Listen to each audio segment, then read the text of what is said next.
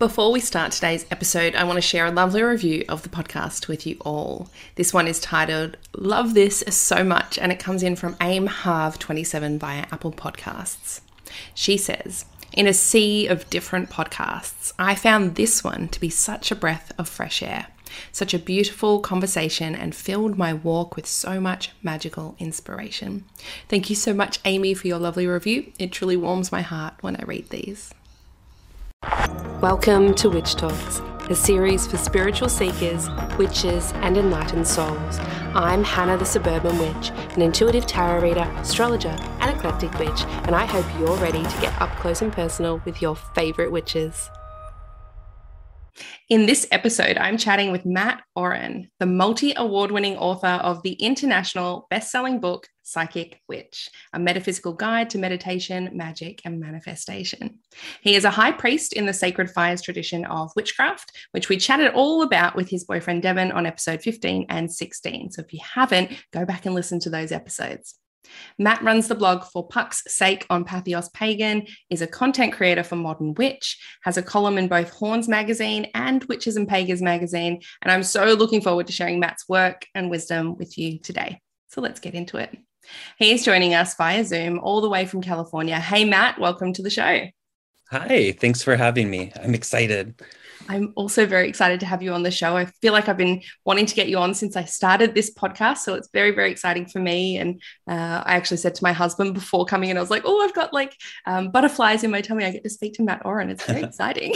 This is the first interview I've done in quite a while. I took a hiatus from doing it like halfway through last year, just because A, I got burnt out, and B, I had to finish my new manuscript. So yeah, totally understandable. You were absolutely the first of this year. So, well, I pretty much just saw, I was like, oh, he's just released his book.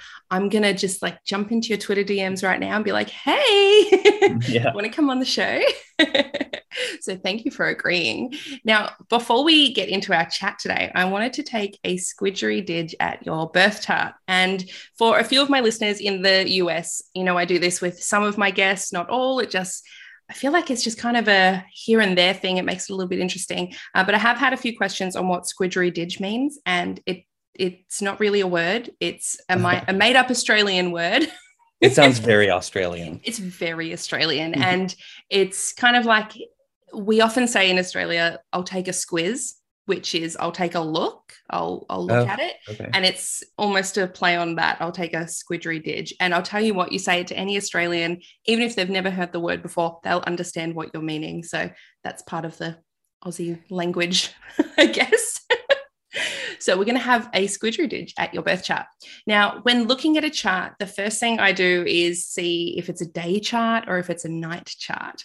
And you have a night chart, which means you were born during the hours of darkness in your time zone. So oftentimes this might mean you identify more with your moon sign than your sun sign. So for those listening, Mat is a Pisces sun and a Capricorn moon. Now, Pisces sun makes sense for all of the psychic work that you do. And on the surface, I think many people discredit Capricorn placements as being all about career. That's the stereotype. That's not the whole picture. Now, are you familiar with your birth chart, Mat? Yeah. Mm-hmm. Fantastic.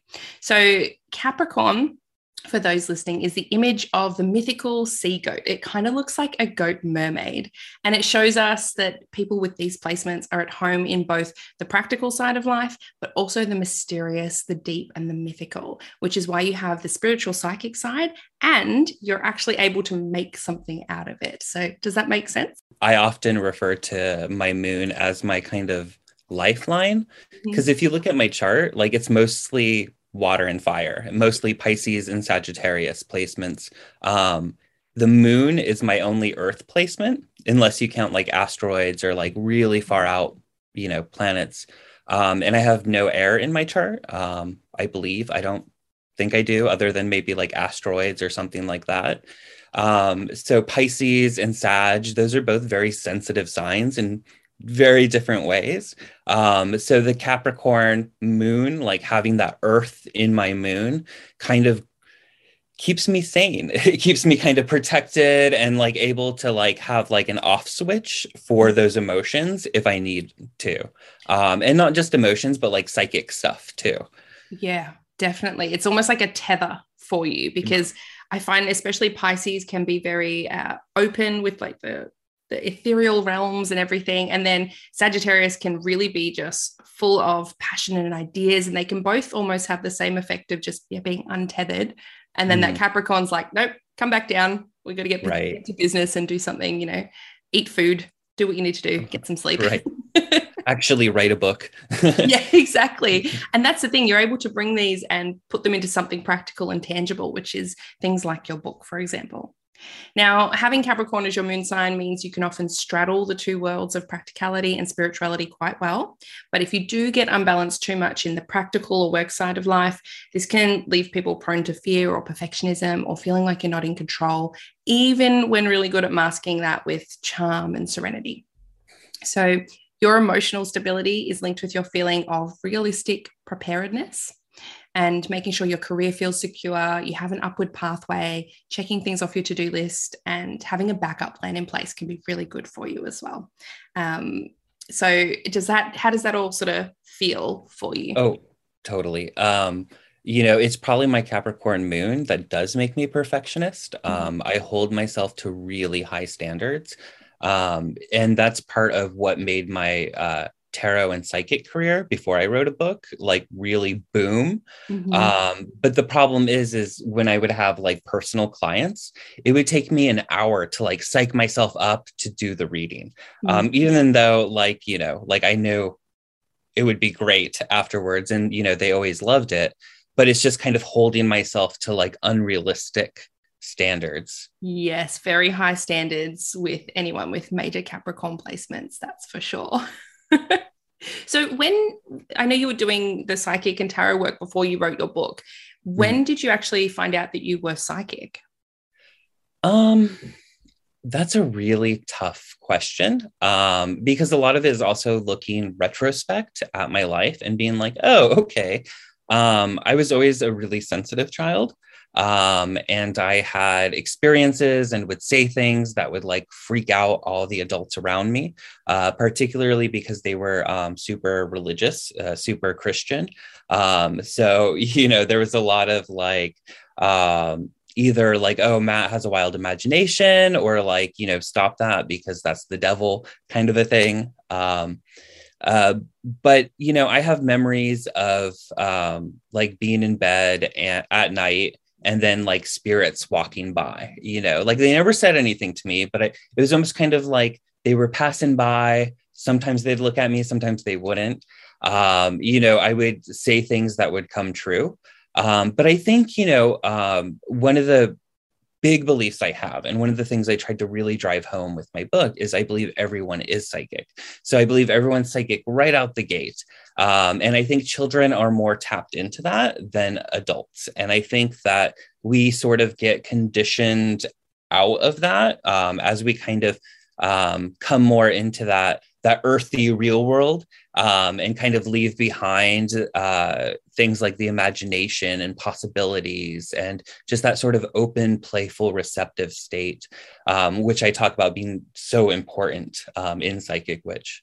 Yeah, I wholeheartedly agree with you. And I think a lot of the, transition away from being so open happens when we go to school and suddenly we've got friends saying, oh, no, we don't think that, or we don't believe that, or that's not true, and don't be weird. And that forces us into this little box that we have to conform with. And not to everyone, but for a lot of people, that's where they shut those centers down and stop listening. Absolutely. So in my book, I talk about how we see in child development around 7 or 8 years old. Before that, the child tends to primarily be in an alpha brainwave state, which is the state that we associate with psychic ability and magic and healing and stuff like that. And then once they hit that age, they shift into the beta state, which most people like you and I right now are probably in beta. Beta is just kind of normal consciousness thinking and stuff like that. But what's interesting is when you look at like child psychology and sociology, it's exactly at that age that a child begins to understand what is expected of them from adults, from peers, from So there is that sort of societal pressure coming in and kind of conforming, like you were saying, what is real, what's not real. Yeah, that's so fascinating. I didn't know that about the brainwaves.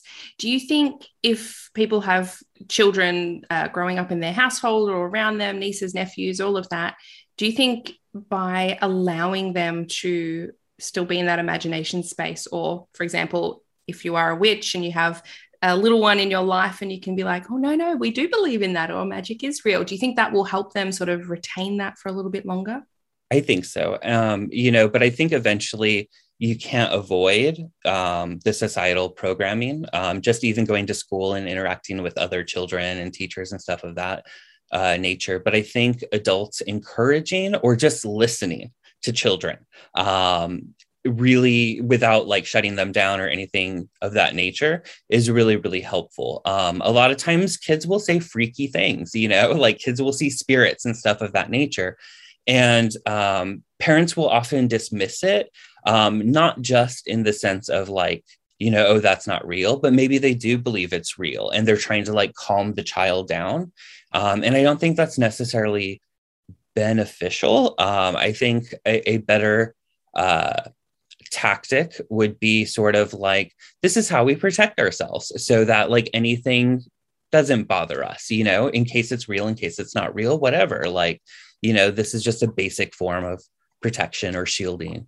Yeah, definitely. I surprised myself, actually. I have two little ones, and my eldest, she turns 5 tomorrow. So that's very exciting. She's another Pisces.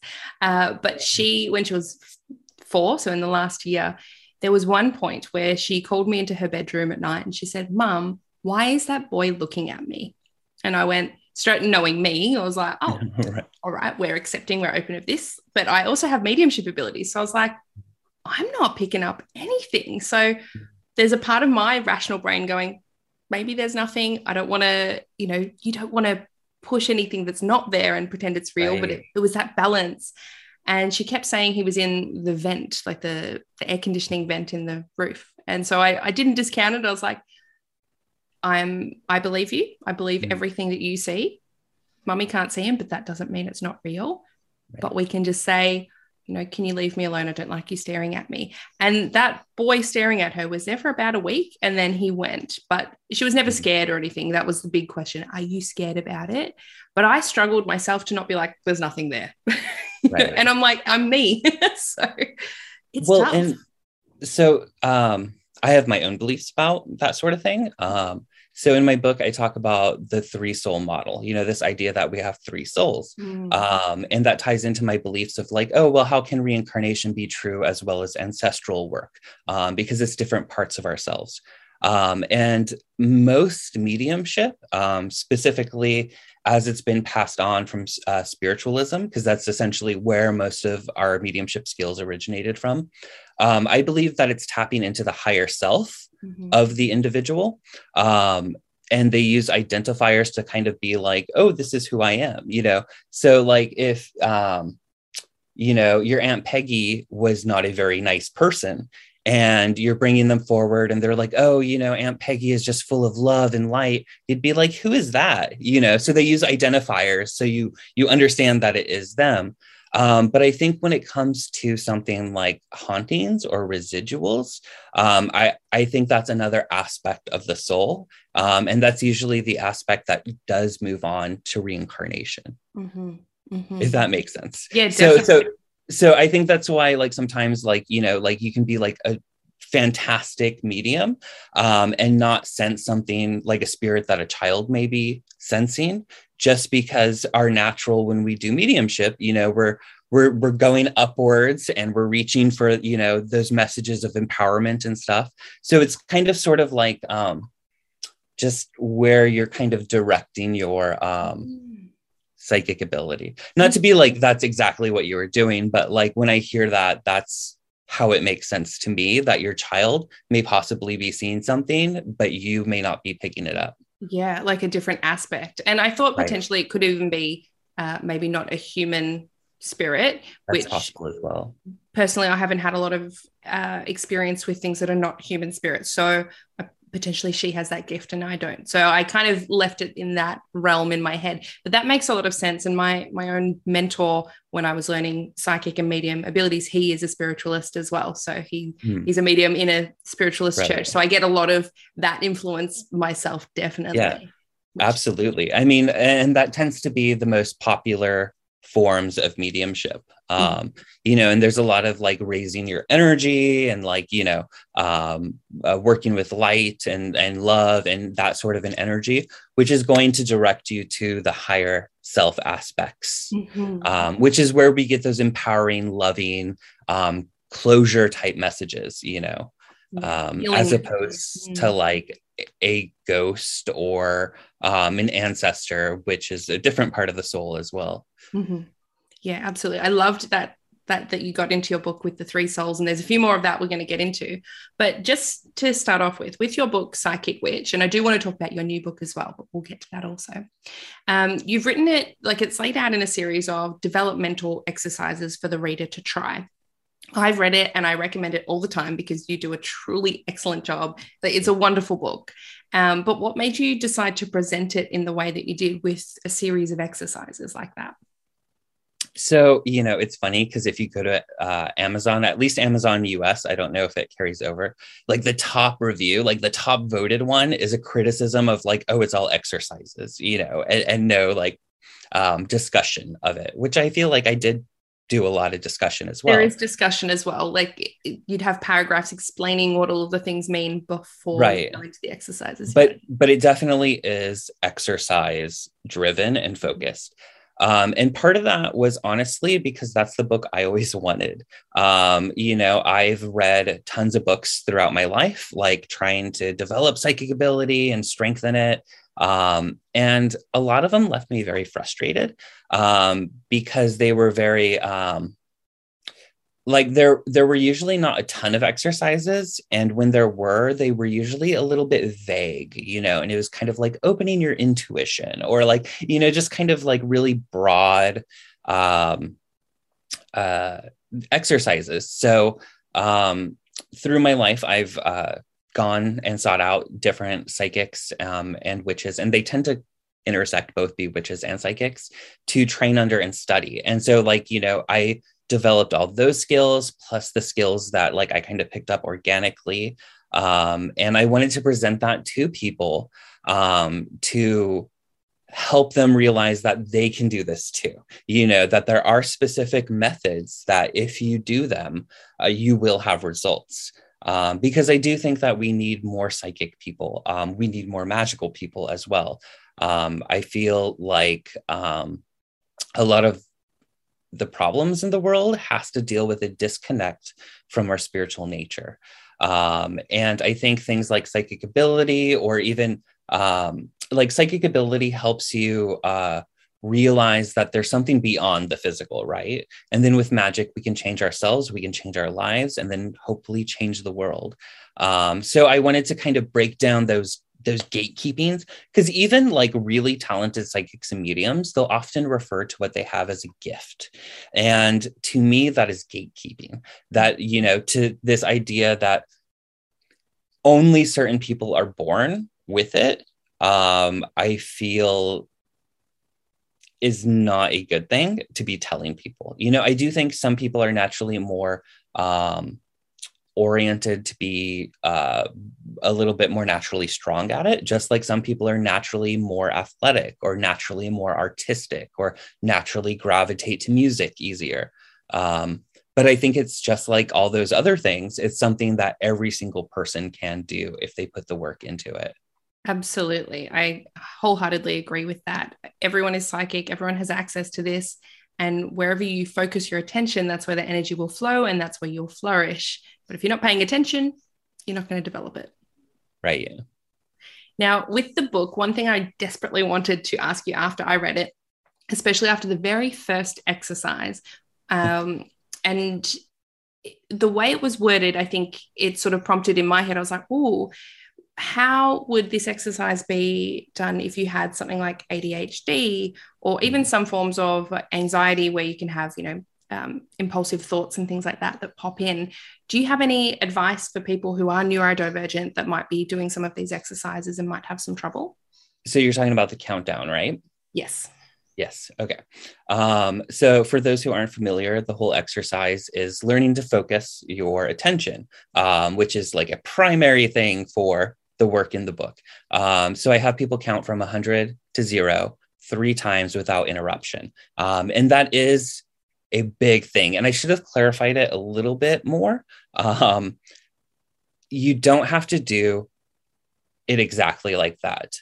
Later in the book, I talk about meditation as I use a weird metaphor of like working out in a gym, like lifting weights. You work up to things.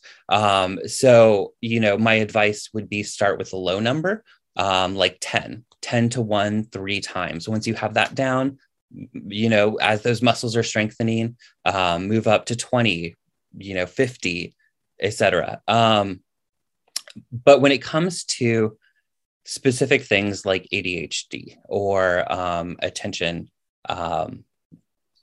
difficulties, because you don't necessarily have to have ADHD to have attention difficulties. This is a question that I get a lot, and it's actually a main focus in the next book. So I worked with a lot of people with ADHD, as well as people with aphantasia, which is the inability to see images on command. I have that as well. Yeah, to experiment and figure out how do we develop this? How do we approach this from a different angle? Because I didn't intend to, and I didn't feel like I did at the time, but a lot of people felt like the book was very visualization heavy. And I think part of that problem is I wasn't clear about the word visualization, because in the book, I have an emphasis on developing all the clairs, right? So like clairaudience, clairtangency, stuff of that nature. So when I say visualize, it doesn't always mean, see the image, but like, what would that feel like? What would that sound like? Anything that evokes those senses is going to assist you in it.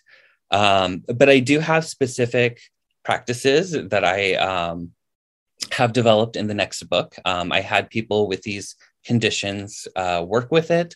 And I had sensitivity readers too, since I don't have these things and I don't want to, accidentally say something that I didn't intend to be, offensive and have it come across offensive. One of the things that I do know about ADHD from talking to the people that have it is I had this big misconception that ADHD is a lack of focus. And the feedback that I got is it's not necessarily a lack of focus, it's a deregulation of focus. An inability to regulate where you're focusing. Exactly. And so that kind of fit a puzzle piece for me, because people that I've mentored and that like have been students of mine that do have ADHD, like I tend to find that they're extra psychic or they're extra magical, like once they get over certain hurdles, but it's the whole thing of like getting over those hurdles. And a lot of that also has to deal with excitement of being in the present moment to do the thing, because that's when your mind and your attention begins to wander, according to the people that I talked to for this, because it was something that I really wanted to solve, because it was a huge feedback that I got with the book was ADHD and aphantasia. Yeah. With aphantasia, definitely just engaging other senses as much as possible. I also have various tips to help strengthen visualization. So I share a story in the new book. My friend Liz is extremely psychic, but she has aphantasia. And we were in the woods once, and we were going to a campfire. We were walking through the woods to get to a ritual bonfire to meet up with other people. And as we were walking, we both stopped and we looked to the side because there was a spirit there. And I said, "Do you see that?" And she says, "Yes." And so I tuned in to see what it was, see what it wanted, and it was just kind of scoping us out, making sure we weren't like messing with its territory or whatever, so we just told it, we're just passing by, we're good, we mean no harm. And we moved on. And then when we got to the campfire, we were talking about it, and she described it in perfect like detail, imagery, exactly as I had. But the thing is she didn't actually see it in her mind's eye. She is more, and I touch on this barely in Psychic Witch. What I believe is going on with her is she receives things through the noirs instead of the clairs. And that's a term that the brilliant Ivo Dominguez Jr. coined. So clair is French for clear, noir is dark. So these are things. So if you think of perception as being like a movie theater projector, right? Where it's the different frames of the image that are going by so that it creates an image. In between are those little blank pieces. And there's constantly this blank going on in our mind of things that we're receiving. And that's the noir. That's the sort of, it doesn't process through the conscious mind. It kind of bypasses that in the subconscious mind. So a lot of things that engage the ideomotor effect. So things like a pendulum or spirit boards or automatic writing, where you don't know what's going to come out until it comes out. You know, you're still receiving that through your psychic senses. It's just not being consciously processed.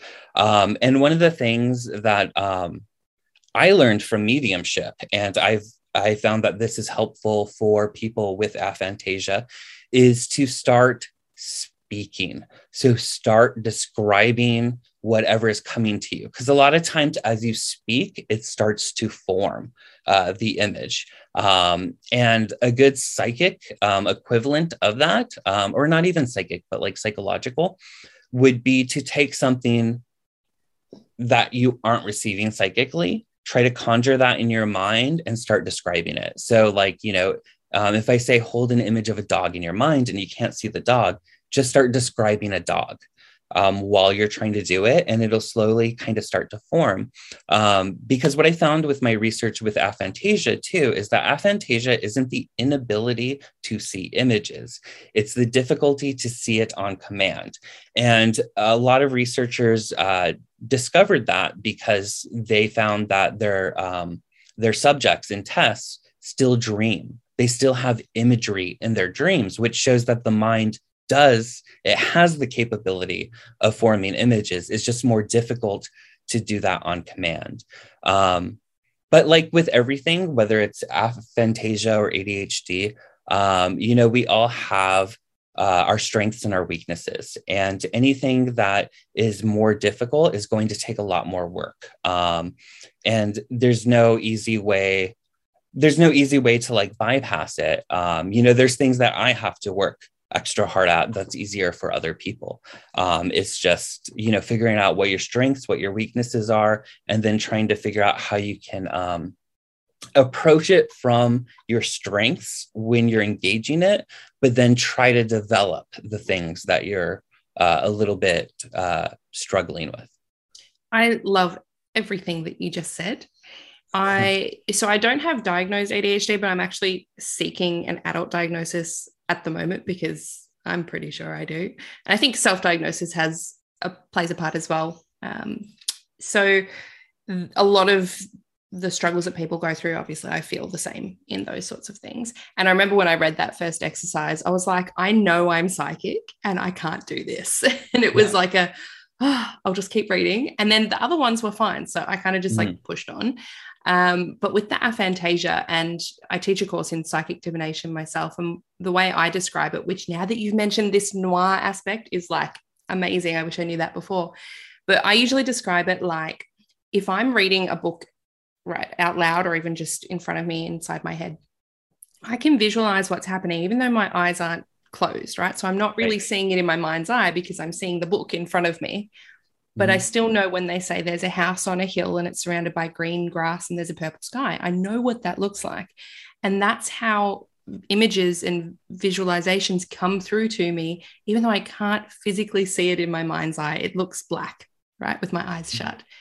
But I still know what it looks like. It's very hard to describe. But talking about that noir, and correct me if I'm wrong, I'm imagining it's almost like the flick of these images that go when you have them really fast together, you see a clear image.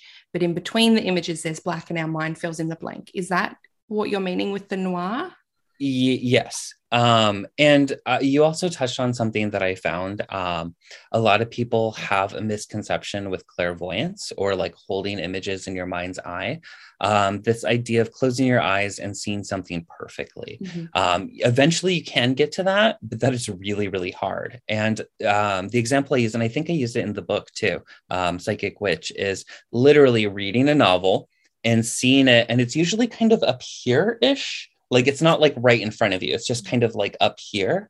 Like, that is your screen of your mind. And that process is exactly what visualization feels like. So it's about like, once you figure that out, it's about strengthening that and like trying to get that to be clearer and clearer and clear. Just like anything, like I said, it's like a muscle. You got to work it out and strengthen it. And then it becomes easier and easier as you keep working on it. I agree. And I loved what you said as well about just start talking. I found that when I was developing my mediumship, I would write down what I was getting. And I'd be like, I don't have anything. But then I'd just put my pen to the paper and then suddenly I'd get all this information. It's almost like that trust, that leap that you have to take helps it to come through. And it's similar with tarot. If you don't know what the card says, just start describing what you see on the card and then it will flow and it will come out. So I love that. I love that tip. That's fantastic. Yeah. And sometimes I think it's kind of like, I don't know how exactly, like, I feel like on the tip of my tongue, there's a metaphor to explain it, but it's almost sort of like sometimes, whatever you're getting the information from, whether it's the subconscious or it's something beyond that, I think sometimes it also is waiting to make sure that you have it. So speaking it or writing it or something like that is almost sort of a confirmation of like, okay, I got this piece, and then more comes forward. Because that's, I'm not sure if that's how it is for you, but for me, that's my experience. It feels like once I start talking about it, it starts flowing, like more and more information comes. It's just waiting for me to start with that. When I was developing mediumship, one of the people that I trained with a lot was my friend Danielle Dion, who wrote a book, Magical Mediumship. She's one of the most mind-blowing mediums I ever met. And I always had this thing of like, I can't do it. And she literally was the one who was like, okay, well, like, I know that you're naturally like clairtangent. Like, I can feel energies in my hands and stuff like that. So she had me hold on to something without telling me what it was. And she was like, just start talking. And so I just started talking, and it was like, bam, everything started coming through. And then I started kind of seeing them in my mental, my mind's eye, my witch eye, whatever paradigm you're approaching it from. But definitely that aspect of sort of just like, letting yourself go. And that's a big part of why I try to drive home this idea of like permission. And one of the first exercises is role playing, is because a lot of times we get in our own way. And a lot of times we feel like I'm not getting anything. And then we stop ourselves because we're like, oh, I'm not getting anything. And doubt a lot is such a big block as well. As soon as you start to doubt yourself, it's like a field that goes up. Absolutely. And, when I was training with Lori Cabot, one of the things she would have us do is when you're sitting with someone and you're, because the exercise she has us do is we have to come in with a form filled out with someone's medical diagnosis that we know. It has to be diagnosed by a doctor. So we know that they have it, and it's not just like, I think I have. And we have to describe them just based on their name and their location. We have to describe what they physically look like, what they're like as a person, and then what's medically wrong with them. And one of the rules that she really drove home was you are not allowed to say no. When the other person is giving you the information, you can say yes. You cannot say no, because that no will shut you down. That doubt that you're talking about, as soon as that as Devin says, he's very big on this term, the itty bitty shitty committee that lives in your head, that fills you with doubt and tries to get in the way.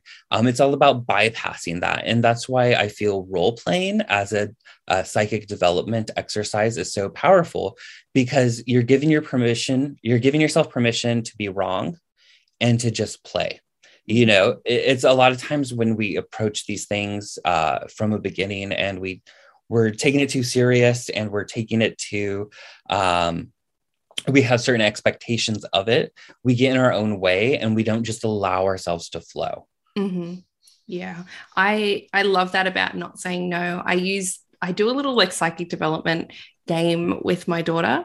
And so what we'll do is I'll say, I'm thinking of a color. And she goes, all right. And I said, now I'm going to tell you to close your eyes. You can see a staircase. And she's like, yep, I see it. I'm like, all right, go up the staircase. There's a door. What color is the door? And she'll say, white. I say, okay, open the door, right? If it's not the color that I'm thinking of, continue on. She goes through. I said, now there's a box on the floor. Open the box. What's inside? And she'll say, it's a plant. I go, well, what color are the leaves? And she'll say, red. And I go, well, that's the color I was thinking of. But if it wasn't, I would almost like continue the visualization. Well, now we take that out and there's something underneath it. What is it? So not giving that no. So it's almost like she can keep receiving. And I love that. Just so much fun. It's a really fun. And then we swap and we play the other way as well. And we try holding hands, and it's usually better. So it's really good. And I really like that, because you're not necessarily telling her where the answer is. Mm-hmm. So, if she doesn't get it right away, keep moving, keep access. I love that. That's great. It's really fun. It's a fun exercise. I'm actually going to take I have a Patreon live that I do with some of my Patreon supporters once a month. And I'm going to take them through that with each other on the live and see how we all do. Because I think it's fun. You're right. You mentioned that in the book as well. You've got to keep that role and element of fun in what you're doing. Yeah. It's quite high energy as well. Now, in chapter 6 of Psychic Witch, you speak on the 3 souls of the witch, and you were mentioning before, we sort of referred to that earlier. Now, can you tell me more about where that concept originated from? So that comes from a lot of places. So what's really interesting is this idea of a singular soul is actually very new. Even early Christianity had the idea of 3 parts of a soul. They referred to it as corpus, anima, and spiritus of a person, which is body, spirit, and soul. Mm-hmm. It's not always a division of 3 throughout different cultures, but that tends to be the primary number and division, even though little aspects have changed. Like the Egyptians had 9. I think that's the consensus, is 9 aspects of the soul. The 3 souls, it's almost universal if you start digging. A book I highly recommend if you want to learn about like different parallels is Christopher Penczak's The 3 Rays of Witchcraft. He goes into like all the parallels. But the biggest way that it entered into witchcraft is from Victor Anderson and the fairy tradition, Feri, which influenced fairy, but then also like non-fairy. So like Starhawk was a student of Victor Anderson. So in Reclaiming, she has the 3 souls. Orion Foxwood was friends with the Andersons. And so in his fairy seership, he has the 3 souls. So it's just kind of worked its way into witchcraft traditions. But it's not, to my understanding, it's not something that's in what we refer to as British traditional witchcraft. So like Alexandrian or Gardnerian, they may have a concept like that, but I have not come across it and I haven't heard of it. But if you look at like other pagan cultures, like I know Christopher lists out like a Celtic equivalent, a Norse equivalent, there's just all these equivalents. And it helps us to recognize that every part of ourselves is divine by referring to it as a soul. So, the easiest division is to use the sort of like New Age metaphysical mind, body, spirit. But when you think of those things as spirit as being the holy thing, and then there's your mind and then your body, there tends to be in spirituality this sort of like disregard of the body or the physical or even sometimes the mind. And all three of those are divine aspects that need to be honored, that have their gifts, that have their challenges, that essentially lead you to being fully self-actualized and I use the word sovereign a lot. So like sovereign, like, like owning your body and your mind and your spirit. We also, it's interesting because also there's a clear parallel between this concept and Freudian, Jungian division. So while it's not the same thing, there are correspondences between ego, superego, and id. Id would relate more to the physical, like primal instinct. Ego is like your sense of self. It's your mind. It's, it's what can say, I am Mat Auryn, and you are not, and our tastes and our dislikes. And then the superego is something beyond us. It's something, it's a personality that is connected more to like the subconscious or the collective unconscious. So it's interesting that even them, like exploring just like the human mind from a different angle, came up with a 3-part kind of parallel. Yeah, it's also giving, I mean, you mentioned Christianity and how it was part of that, but it also reminds me even of the Father, the Son, and the Holy Spirit, those three. And the way it's taught is the Son, Jesus, was in a bodily form. The Father is more like the mind. We hear him in our thoughts. He speaks to us. And then the Holy Spirit was almost, you wouldn't really hear it speak. It would just move through the places, right? That was how it is in the Bible and how it's taught in church. I too was also brought up very religious household, so got those ties in there. So that's very interesting. It also reminds me as well of, there are some concept in more New Age ideas of there's the us here and now, then there's our higher self, and then there's also the oversoul. Have you heard of that before? Yeah, the oversoul I would tie into the higher self, though. If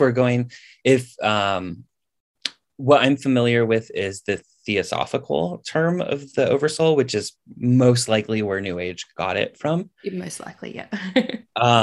But that's because the higher self has a understanding of what things really are.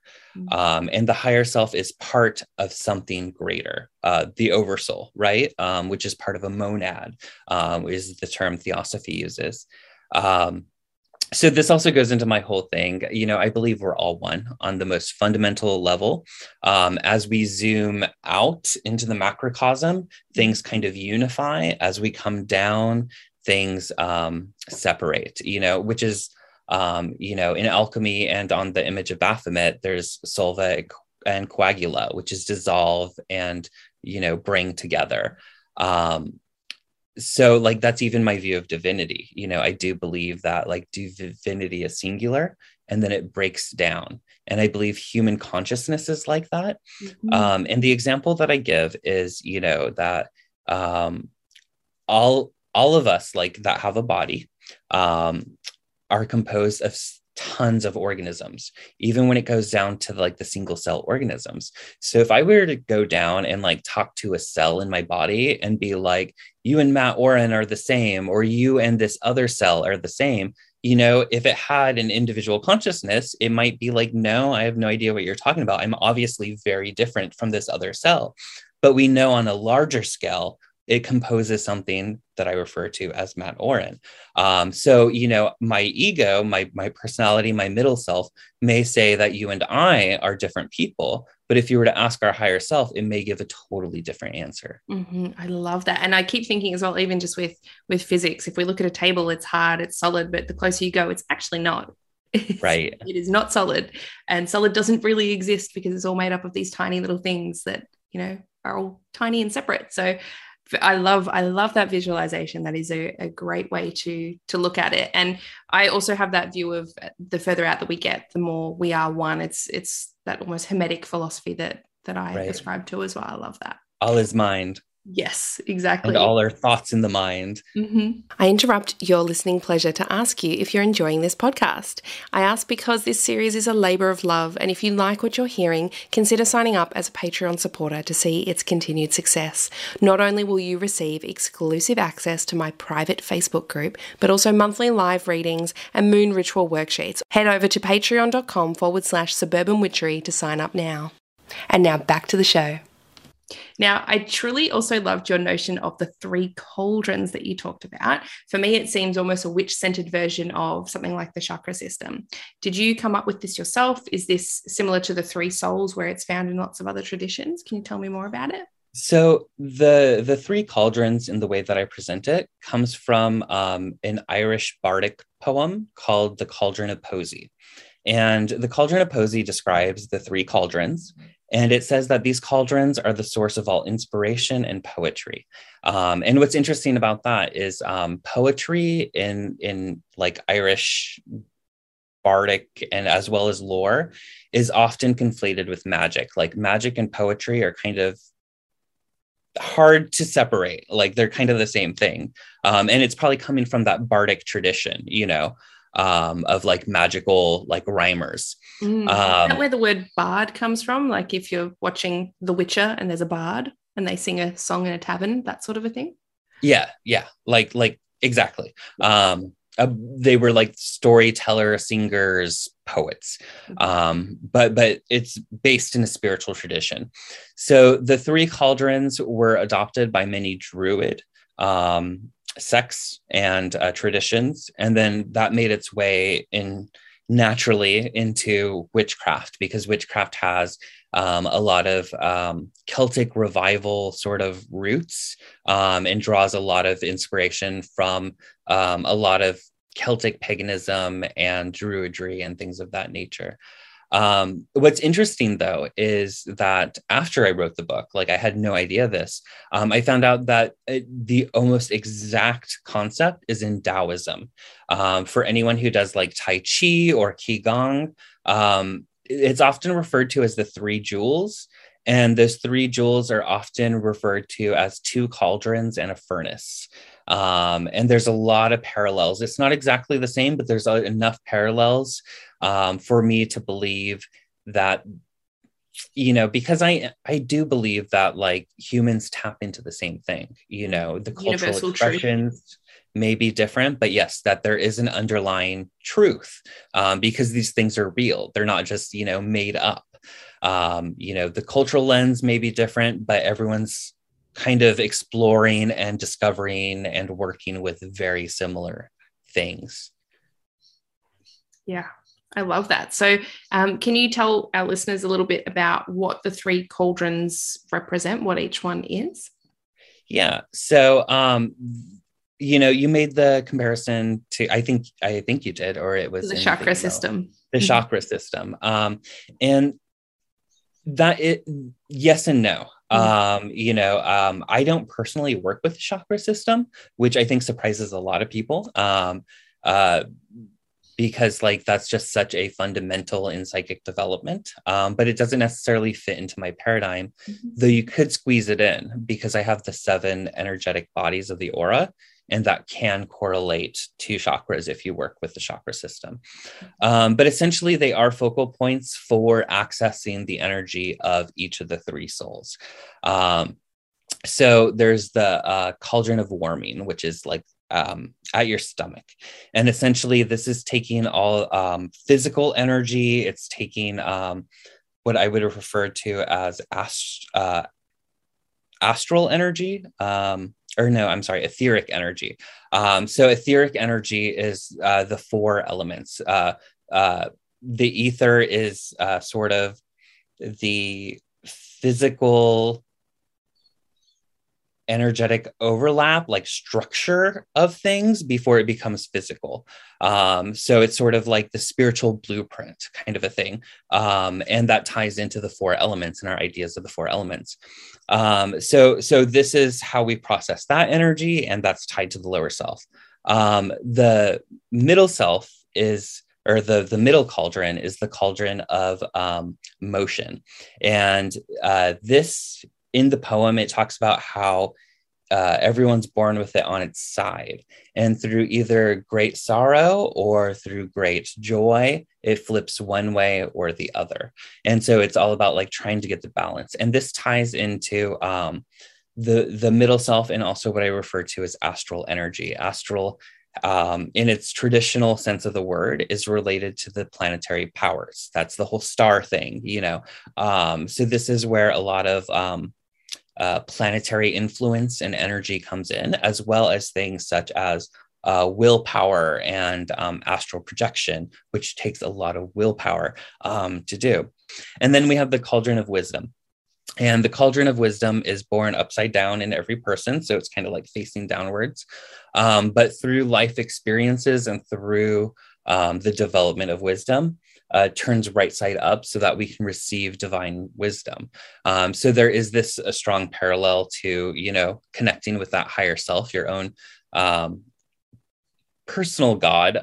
You know, I think the word God might kind of, you know, weird some people out, but it is the aspect of yourself that is divine. And for me, divine is deity. But I believe everything's divine. But that is connected to the powers beyond. So this is where the zodiac influences come from. This is where stars beyond ours. In the Black Rose tradition of witchcraft, one of the traditions I've trained in, Storm Fairy Wolf is one of the people that instructs it. And there's a lot of influence from the fairy tradition.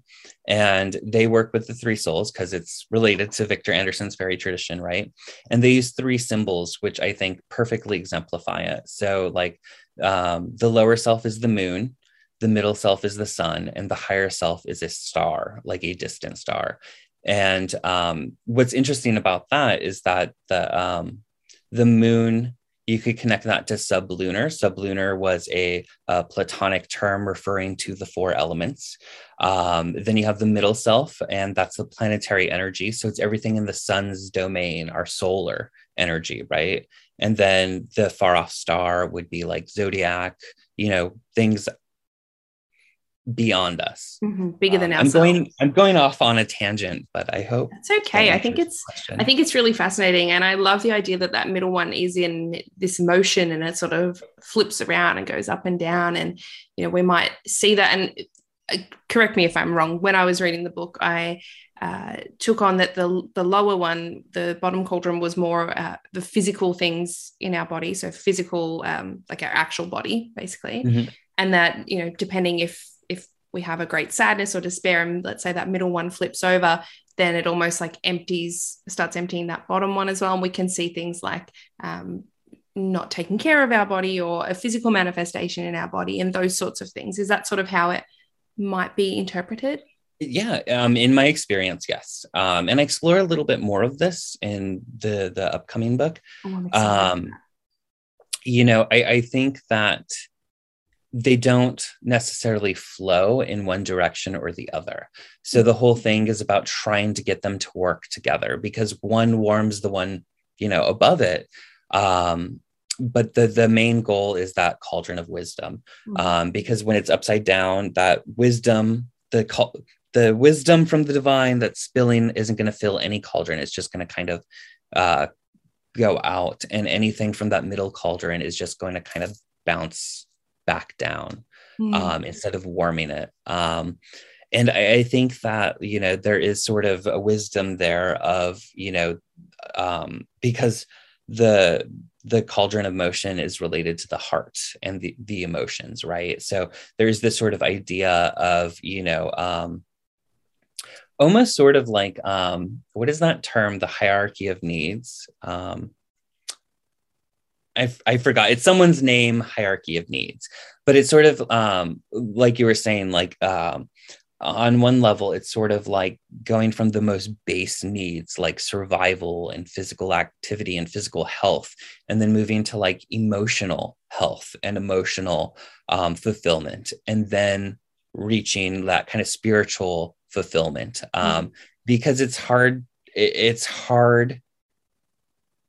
to do these things if, for example, you're not physically secure. If you don't feel physically secure, or it's hard to, that's why I think a lot of like monastic traditions, whether it be like Buddhist or Catholic or whatever, they're sort of this vow of poverty, but also they're taken care of. So all their physical cares are not something to care about, so they can focus on other things. And I think in our modern society, that's very, very hard. It's very, very difficult to dedicate yourself to something spiritual and a spiritual path and still deal with life, deal with things like rent and, paying the bills. But, these things are easier when these cares are taken care of and, we're fulfilled. I love that distinction with the monasteries. They have their house taken care of, their clothes and their food, and that's all your base level needs for survival, which is, all of that as well, those base level survival needs. If you do follow the chakra system, that's your root chakra. And if that's blocked, you're ungrounded and you can't start to move up to, receiving wisdom and connectedness through the crown chakra. So that's sort of the interlacing that I read through it as well, that base needs had to be sort of met first before you can move up. And that's why I think I've seen a lot of people either with a root chakra imbalance or just taking breaks from their spiritual practice since the pandemic hit, because you can't often focus on those spiritual things when you don't feel safe, and you might get sick or you're immunocompromised, and it's the whole world feels like it's going crazy. Mm-hmm. Yeah, and that leads just naturally, it leads to that emotional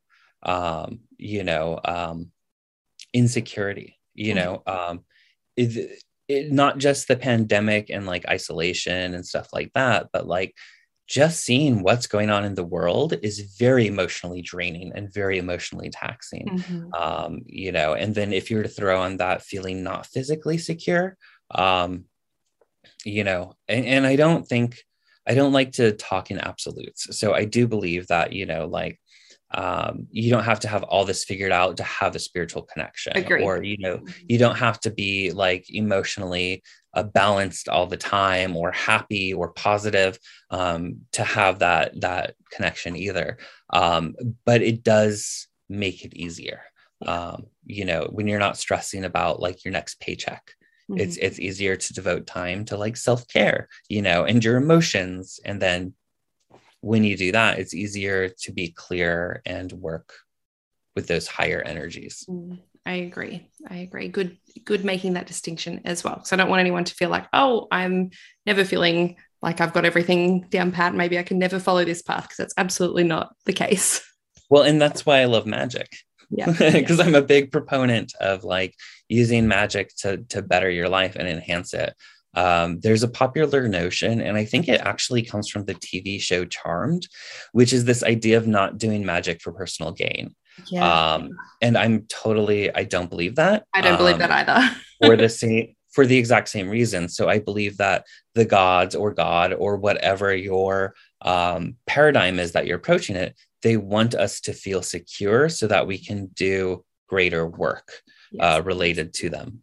Yes. And I think a lot of what happened, like I'm just watching Charmed for the first time in my life as an adult, because it was banned in my household growing up. And it's, oh my gosh, the 90s was like, they wear the most outrageous things. And the worst part is I know that that's what we actually wore.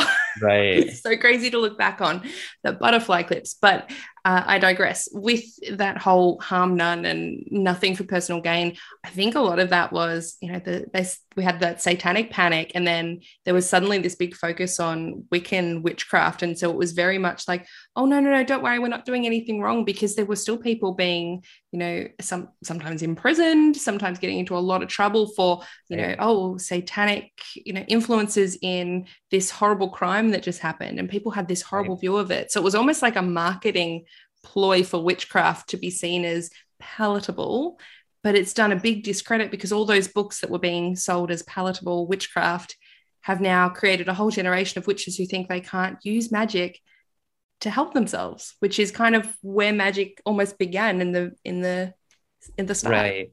Well, I mean, I think a lot of like those books, specifically the 90s, there is an emphasis on, or there is the approach of like, these things can help you, or they can help you, here's a money spell, here's a whatever. But I think the focus was so strongly on the religious aspects of witchcraft, particularly the Wicca strains of it, for those exact reasons. And this idea of like harming none, which I'm an advocate. If someone wants to believe in the threefold rule, does not want to harm others, I'm all for it. Like, more power to you. I think that's great. But, like, I think there is exceptions for everything, just like any sort of self-defense. There are times where you need to do it. I think it's just about having the wisdom to understand, like, is this something that like I personally like I'm doing because I feel my ego is attacked, or because this is something that needs to be done for the greater good. But I think that a lot of people may have difficulty discerning that, like when it's justice and defense versus, just being sort of a not good person, trying to harm random people. But yeah, people were losing their children, they were losing their jobs, they were, being kicked out of the places they lived, all during the Satanic Panic, so in a lot of ways, I really appreciate what those books did for the kind of PR and the image of witchcraft. And if someone wants to be, a goody two shoe, white lighter sort of witch, I'm all for that, because the world does need more positive people. Yeah, there's nothing wrong with positivity and not harming people at all. Right. But, there is a point where, what is the least harm, for example, if, this is a little dark, but like if there is a rapist in your neighborhood out on the loose, what is more harm? Doing a spell to bind them and make sure that they get caught, which violates their free will, or doing nothing because you don't want to harm someone? Like, where is more harm going to occur? So it's where, again, that kind of idea of justice and wisdom comes in versus, this petty of like, how dare her do that thing that upset me, sort of thing. I agree. Yeah, there is a fine line. A lot of it comes down to your own moral compass, right? Rather than, I guess, the spirituality or the religion aspect of it. It's going to be your own moral compass, regardless what you practice. Well, and in the craft, we've had the saying of the craft is a religion of the priesthood. So what that means is that like every witch is their own priest, and they don't need an intermediary between them and God, them and their morals. This is something that they are sovereign, they figure out on their own. And in the end, they have to answer to themselves and the people around them in their life. Yeah, and any deities that they may work with. Now, jumping on to a different topic now, you have just birthed into being a second book called Mastering Magic, A Course in Spellcasting for the Psychic Witch. Do tell me more. Ooh, okay, so this book was really hard to write. With Psychic Witch, it was easy. I worked with Owl Spirit. That's why there's an owl on the cover, because that is a very close ally of mine. With this book, Moth was very adamant to work with me, and that's why there's a moth on the cover. But going into it, I should have known birthing something with moth would not be easy, would be very, very challenging. But I think it's the process that I needed to have. The book is essentially my tips and my approach of how I approach casting spells. So Psychic Witch is all about like sort of the step one, connecting with energy, working with energy, building energy. So now that we have that, it's like, well, like, let's move on to like the fun part of magic, right? Which is like the things, like, because the things are, they're cool, like the candles, the environment, the aroma, there's a feeling to physical magic that even mental magic and psychic magic does not have, and there is a potency to it. So this book, I go through and I kind of teach my advice of like why magic fails, how to make it not fail, what are the principles in this to get it to be effective. And along the way, I teach, as I teach, I give spells to help you with your psychic ability.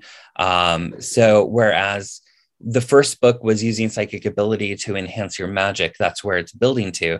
This is about using magic to enhance your psychic ability and your connection.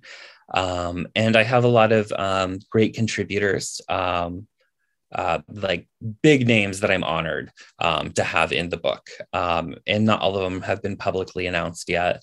But it's cool because I wanted to see like, well, how do you do magic for psychic, like to enhance your psychic ability, like, would you like to share something?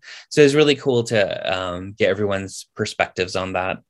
But the main point of the book is connection. It's this idea of, I'm an animist, and it goes back to that idea of we're all one, right? So everything's divine, everything's energy. So everything has a consciousness, including my computer, including my shoes, on some level, it's part of the divine and it has a consciousness. And for me, I have found that magic works a lot better when I take it from an animist approach as opposed to like a more colonial mindset. Mm-hmm. So it's not, these aren't ingredients, or they're not just ingredients. They're not just tools, but these are spirits. These are allies. And when you can build that connection, it's going to strengthen and enhance your magic. And I think, discovering that relationship taps into, in witchcraft, we refer to the mysteries, which are things like, who is it? I think it's like Confucius. It's some Eastern wisdom. They have a saying of the finger pointing to the moon is not the moon. And with witchcraft, there's a lot of fingers pointing to the moon, but until you experience the moon, it's sort of, you can't put it into words. And I think that building this relationship of connection and allying with things and honoring things helps you to move to that mystery. And it's a mystery, not in the sense that like, people are trying to hide secrets. It's just that it's inexplainable unless you experience it. It's like trying to describe what a dream is to someone who's never had a dream. Mm-hmm. It's like they can intellectually kind of grasp it, but until they've had the experience, it's not quite the same thing. Yeah. And so I think a lot of witchcraft wisdom is kind of trying to guide people into like experiencing those things. But I think that we've gotten so caught up in this idea of like ingredients and tools and, almost kind of a materialistic framework where we're seeing things as things that we're using as opposed to forces to be connecting and allying with. I know personally, I found a big shift with my own practice once I discovered or started working with the actual spirits of plants and herbs before using them. So I would connect with them sometimes in meditation or sometimes just speaking to them and sort of telling them what I wanted to do and what the outcome was. And will you help me? And like asking rather than just like, oh, you use, basil for money here, put it in, right? I'm going to chat with Basil, and Basil has a universal spirit, or if I grow it like I do here, maybe this particular plant has a slightly different spirit, and working with it that way. I love the animist ideals. And even something like I named our house. I always name our house. Yeah. Our house has a name, and I believe our house has its own energy and everything. And I like to thank it for protecting us and all of that. And I often, whenever I lose things, and I lose things a lot. As I said, I'm pursuing an ADHD diagnosis. I lose things a lot. If I can't see it, it doesn't exist and I forget about it. So the other night I've been having a little bit of trouble sleeping. I thought I really need my valerian root tea. And because it smells so bad, I usually hide it somewhere that I can't smell it and my cat can't find it because she loves it. Like and dirty socks. It's really gross. Yep. It smells like old socks. It's horrid, Yeah. but it works. So I'm looking for this tea and I'm thinking, I can't find it anywhere. We've just moved house. I don't know where it was in the last house. Where is it in this house? So I'm walking around. I went, you know what? I'm just going to stop. And I went, hey, Sally, which is our house's name. Hey, Sally, I'd really like some help. I really need to get some sleep tonight. Can you please give me a hand? I took 2 steps and I looked up and I saw it. And I was like, thank you, Sally. Like, I believe the spirit of Sally helped me look in the right area. And she was like, I know where you placed this in me. I'm going to show you. So it's always for me a very effective spell or working to simply ask my house where things are. And sometimes I need to say, I will clean the kitchen if you can help me find this thing. And then I honor that and actually go and clean the kitchen. So that's my, I guess, animist working. Yeah. And you know, animism is like almost universal. Like if you go to like any culture and like, even if it's not present, but just go backwards, including European, like animism is at the root. Like anthropologists think animism is like the first religion, like the first spiritual belief. And we see that a lot in children. Once again, I go back to the children. The children are the unconditioned. We see natural animism with them, you know, where they talk to things that aren't necessarily things. And we even see it with adults. So adults name things that they love, like whether it's their car or their house or, you know, a ship. But I think the best example of animism in adults, like even when they don't realize they're engaging it, is when they are upset at something or worried about something. For example, a car. If, you know, someone is in the car and they're either running out of gas or something's going wrong, a lot of times you'll hear them talking to the car and being like, come on, just make it, you know, like it's an actual entity. And it's not that they're consciously processing that that's what they're doing, but that's totally what they're doing. Or technology, like if your computer is messing up or, you know, some sort of electronic, a lot of times there's an either swearing at it or a begging of it to like, come on, just please work, you know. And I think that is sort of like our conditioning kind of like being peeled back a little bit, you know, and we're just kind of tapping into that, like that natural, because we want the thing to work. And so all of a sudden, yes, exactly. It's totally primal. And that's why I think it is a natural human orientation, for lack of a better word. And I think anthropologists are right that it probably is the very first religious belief that humanity had. Yeah, I love that, because the primal side, I guess, is our instinct, right? Our gut instinct, that we just revert to doing that. And I think everyone has done that. Or, you know, please don't, you know, please hurry up. We can make it there. You can do it, buddy. Let's get up this hill. Exactly. We just got to get to that gas station and we're good, you know? Yeah. So that's a really, really great example. So I'm very excited to read this new book of yours and see all of the people that have contributed. Have you released any names of people that have contributed so far?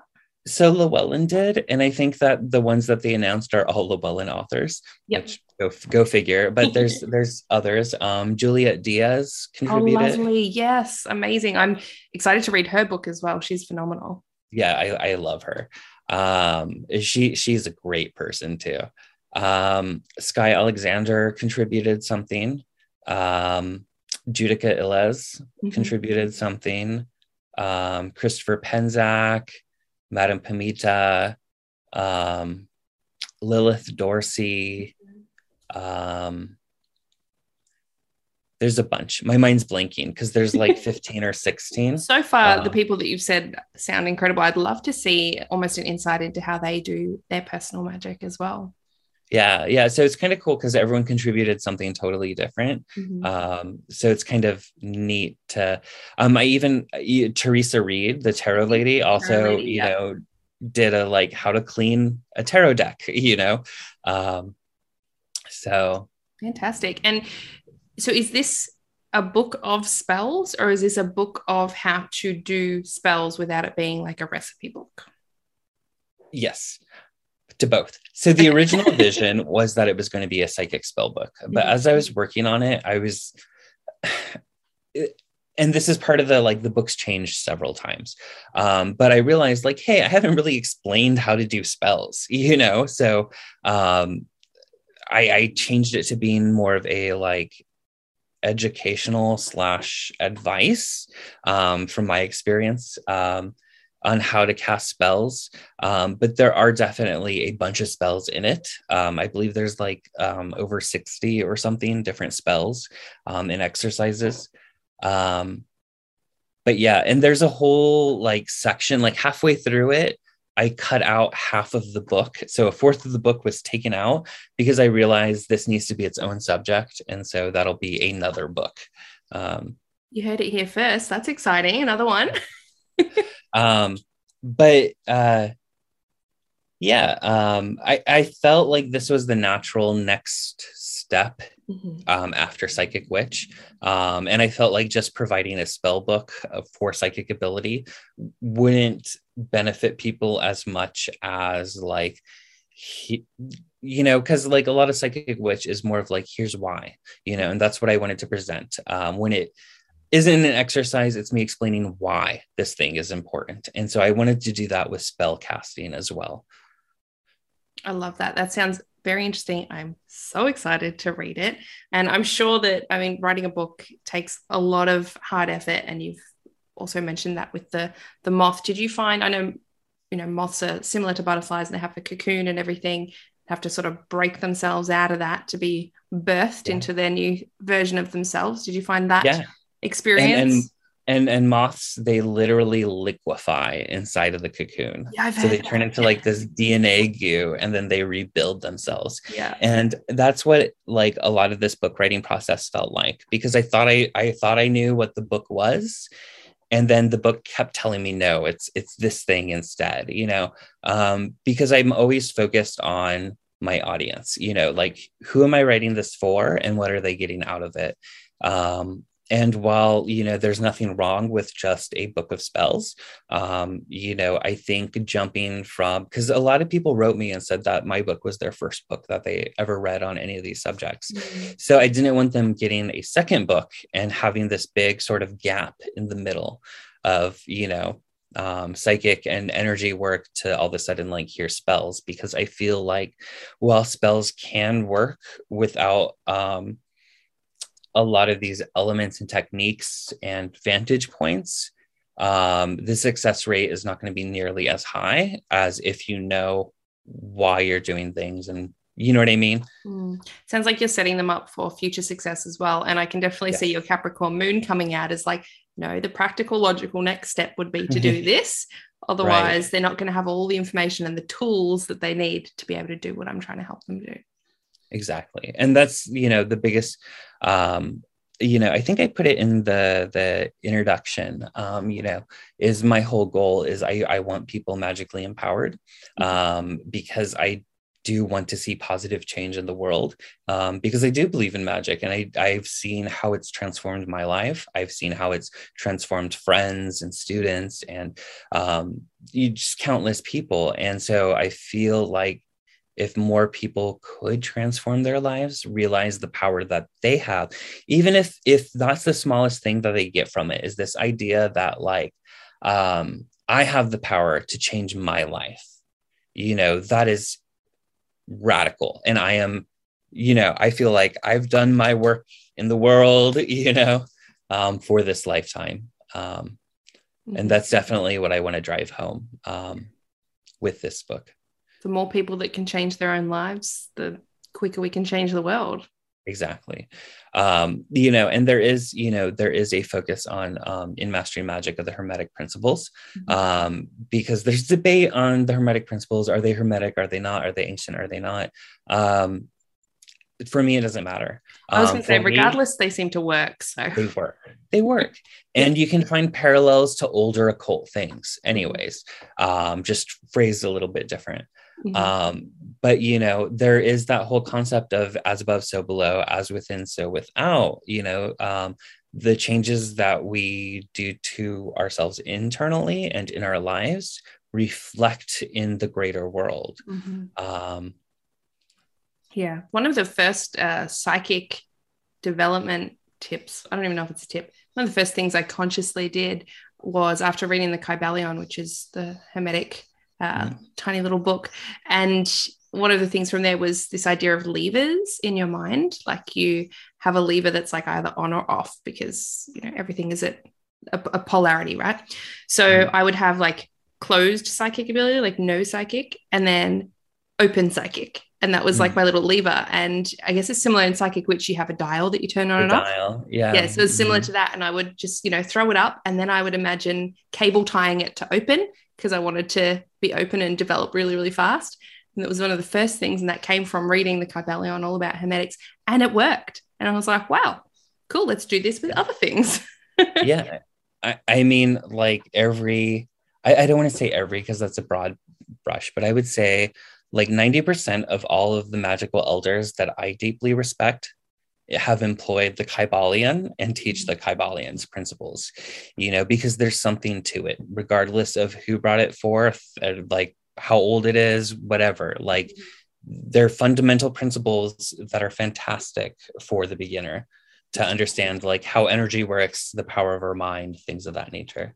Agreed. Absolutely. Well, thank you very much, Matt. I feel like we could talk about all of this stuff all day. But thank you so much for sharing your knowledge and your wisdom with us today. I think everyone listening is going to get so much out of this episode, and out of your books as well if they haven't read them yet. Now, can you tell everyone where they can find you online if they'd like to follow along?